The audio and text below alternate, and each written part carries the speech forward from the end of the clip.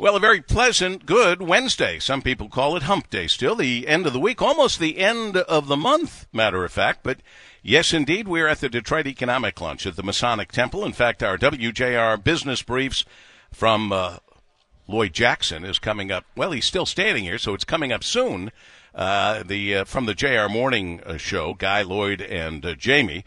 And we appreciate the honor of him doing that and the honor of being the only radio or television station invited to be at these wonderful events. And today, a very special one for me, being a very proud graduate of the University of Michigan with daughter Natalie, who graduated from the Stamps School, Adam, who graduated and is now living out of the country in Spain doing work, and Sophie, who is a junior now in the Ross School of Business. So we are a Michigan family through and through, and to be able to welcome the president of the University of Michigan, the esteemed speaker here at the Economic Club today, is a big honor for me.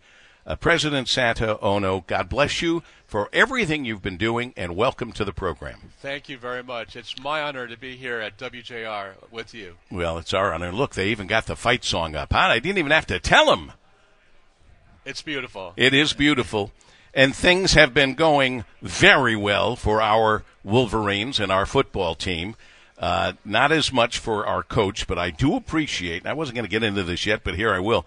I do appreciate your support, unwavering support of Jim Harbaugh and of the Michigan football team. And in fact, you tweeted, deep down, your players must know you care about them. This is the most important thing they know in the long run, that I'm in their corner. You are in the corner of Jim Harbaugh and the football team, and that is good leadership at a time when the team is dealing with adversity. And I know you borrowed a little from Bo Schembechler to say that. That's for sure. And I loved it when I saw that. Thank you so much. They deserve it. These are incredible scholar athletes. In fact, the vast majority of our scholar athletes are extraordinary in the classroom, as well as on the field or on the court or on the pool, and they deserve our support. And our coaches are extraordinary as well, and they represent the University of Michigan. And so they need to know that we're in their corner, and Absolutely. We are. I'm so glad to hear you say that, Mr. President. And, you know, you've been here now over a year, so you get to take the bragging rights of you being the president with 2 victories in a row, or is it 3 now? 3 victories now, you get a couple of them, of beating Ohio State. It's incredible, and they are a formidable team, as you know, and they played so well without Harbaugh on the sidelines, so I'm incredibly proud of them. I wrote a note to Jim saying, well, just like your own children, you've taught these kids, his other sons, how to do things and to do them without Dad there.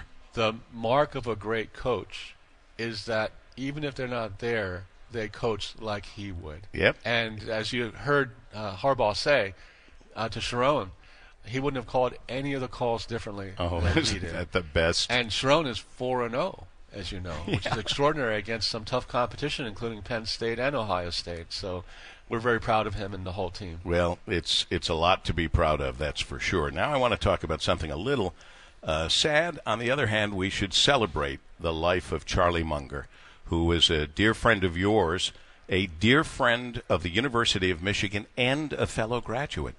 He's an incredible person. He was very generous with the University of Michigan. If you walk through the iconic law school, it's beautiful because of his generosity.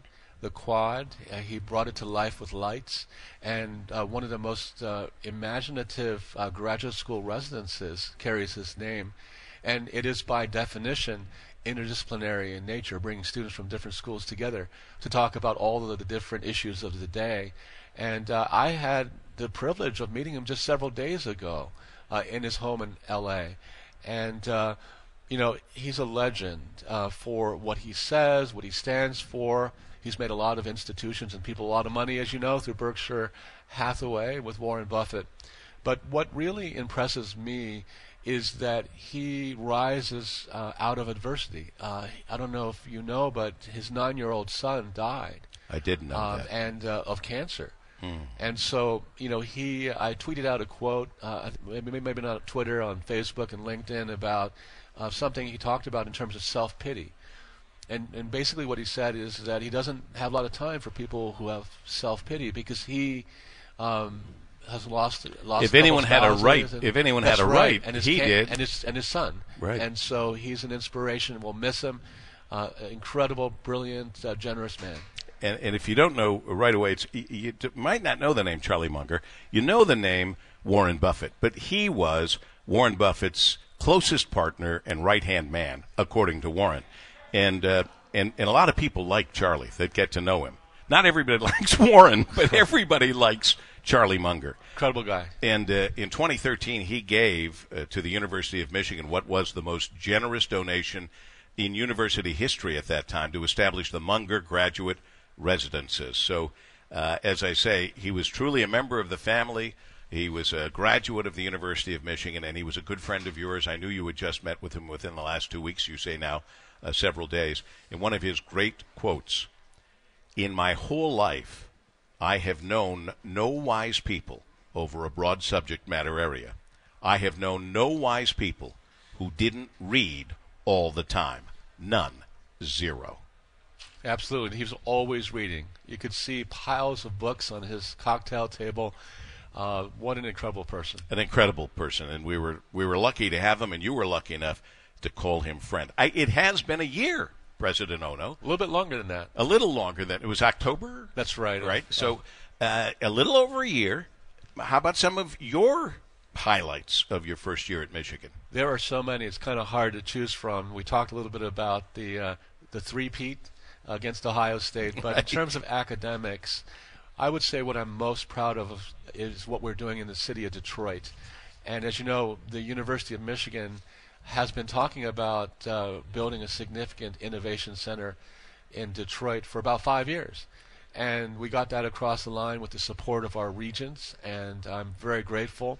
Also for the transformational gift from Stephen Ross. Christopher Illich. Absolutely, Christopher Illich. And also the state of Michigan with Governor Whitmer. And so we're going to be putting up a $250 million new building. We're breaking the ground in, I think, December 14th.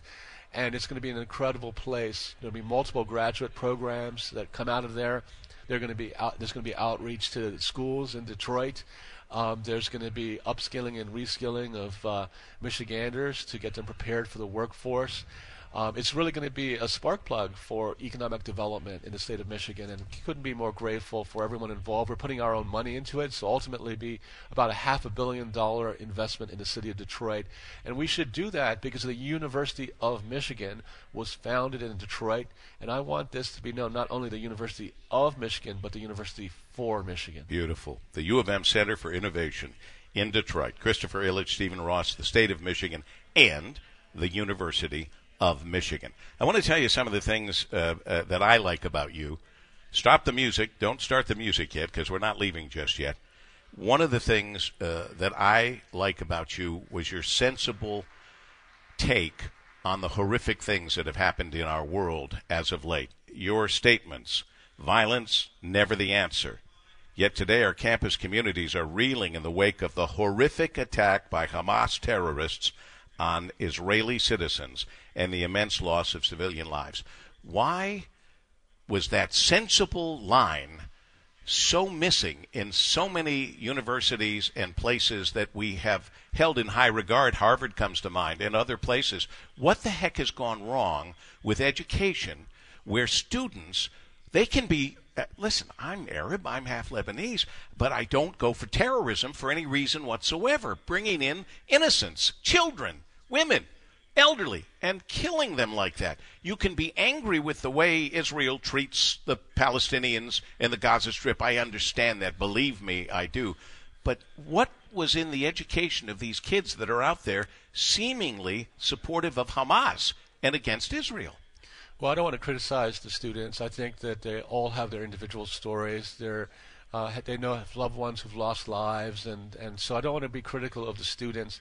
But I think it's important for institutions through their leaders to speak with moral clarity about terrorism and violence being wrong. And that's why I said what I said, and I stand by what I said. I'm glad I get emotional, but you brought it back to what I meant, and that is there's moral clarity in the institution we know as the University of Michigan through your leadership. And we need to talk about those things because we're not only a place for scientific research, we're a place to form human beings and citizens.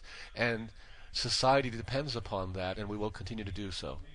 What a pleasure and privilege having you on. All I ask, and I say this in front of the guys that are the gatekeepers, we want to have you on a semi-regular basis. You always have important things to say, and we have a pretty good-sized audience for you to talk to. It would be my honor and privilege. Wonderful to talk to you. Our honor and privilege. And go Blue this Saturday. Go Blue. Go Blue. The president of the University of Michigan and the honored guest here, featured speaker, President Santa Ono, here with Paul W. Smith on WJR.